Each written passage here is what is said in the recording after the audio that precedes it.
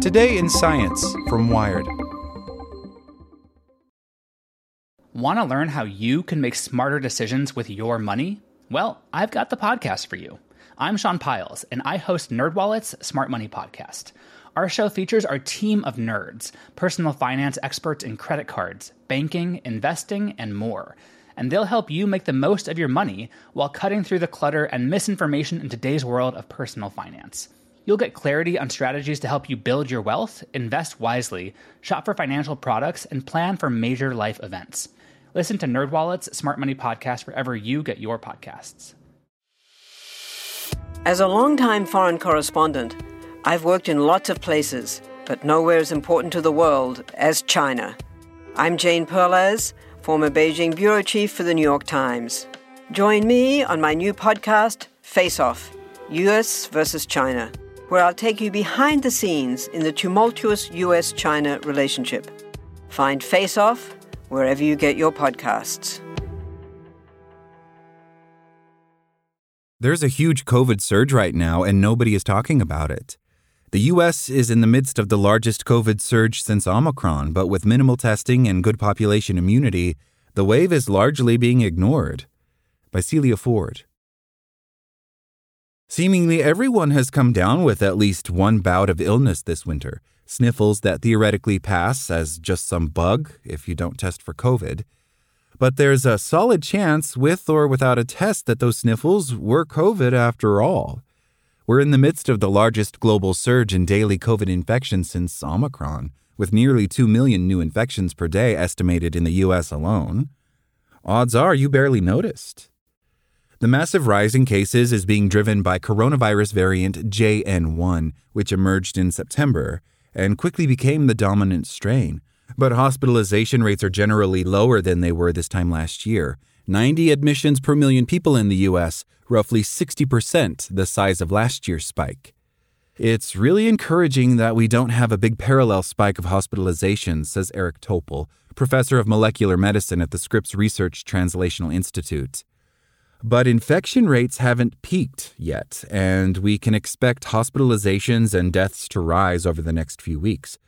That's really troubling for a variant that's rapidly taking over, says Mark Cameron, an infectious disease researcher at Case Western Reserve University School of Medicine, and especially worrying during the winter flu season.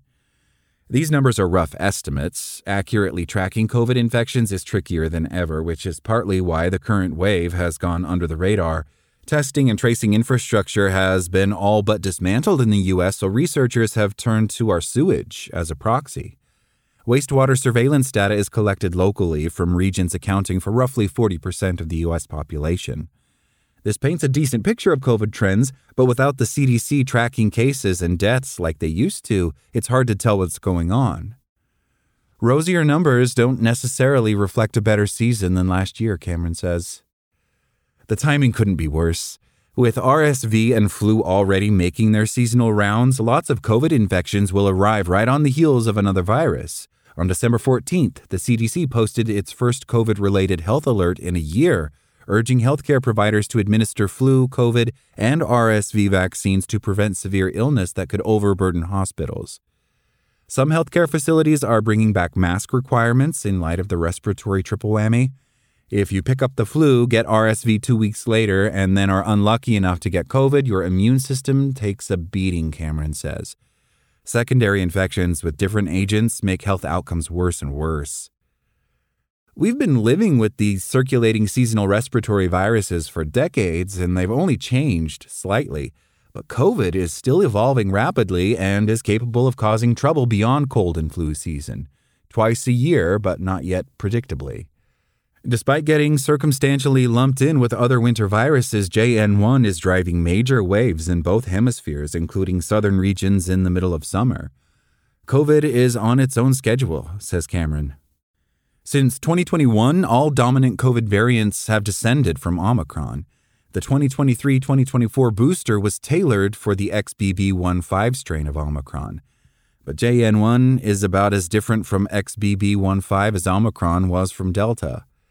Even so, researchers from China and the U.S. have posted preliminary analyses suggesting that the newest vaccines still effectively defend against JN1. That is, if people keep up with their vaccinations, and most haven't. Over 80% of people in the U.S. have not yet received the updated 2023-2024 booster shot, the CDC reported last week. For young, otherwise healthy people, the risk of getting seriously sick is very low. In the absence of widespread public health messaging or up-to-date vaccine requirements, most low-risk Americans ignored the latest booster rollout. In the UK, people with lower risk levels aren't eligible for the winter 2023 vaccine at all, and the window for eligible folks to get their jab closes at the end of January. The problem, Topol says, is that young, healthy people interact with at-risk people, and they don't have enough respect for that. Cameron Wolfe, professor of infectious disease at Duke University, says that staying up to date on vaccinations is the best way to protect your community, regardless of personal risk level. If you're 75 and have a kidney transplant, or your spouse is going through chemotherapy, that little extra piece of boosted COVID immunity makes all the difference.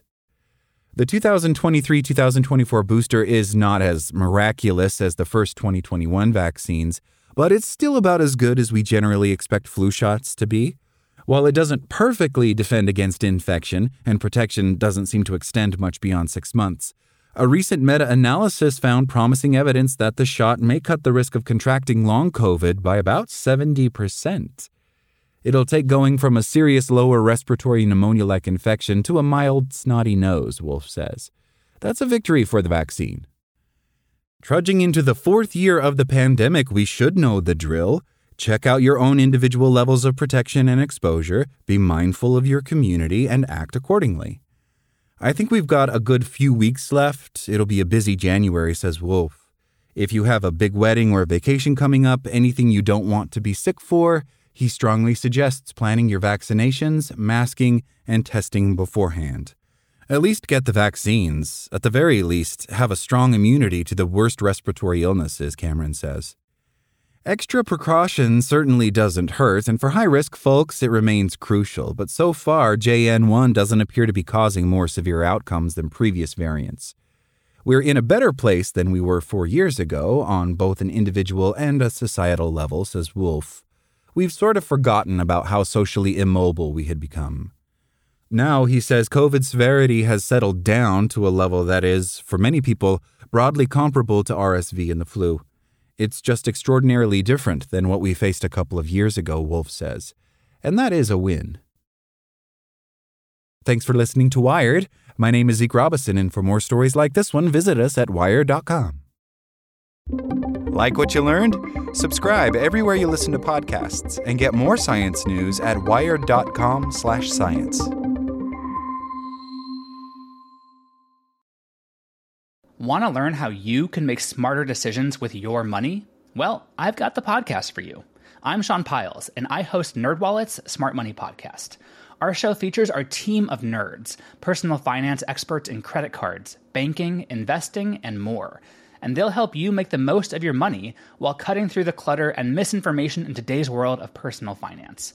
You'll get clarity on strategies to help you build your wealth, invest wisely, shop for financial products, and plan for major life events. Listen to NerdWallet's Smart Money Podcast wherever you get your podcasts.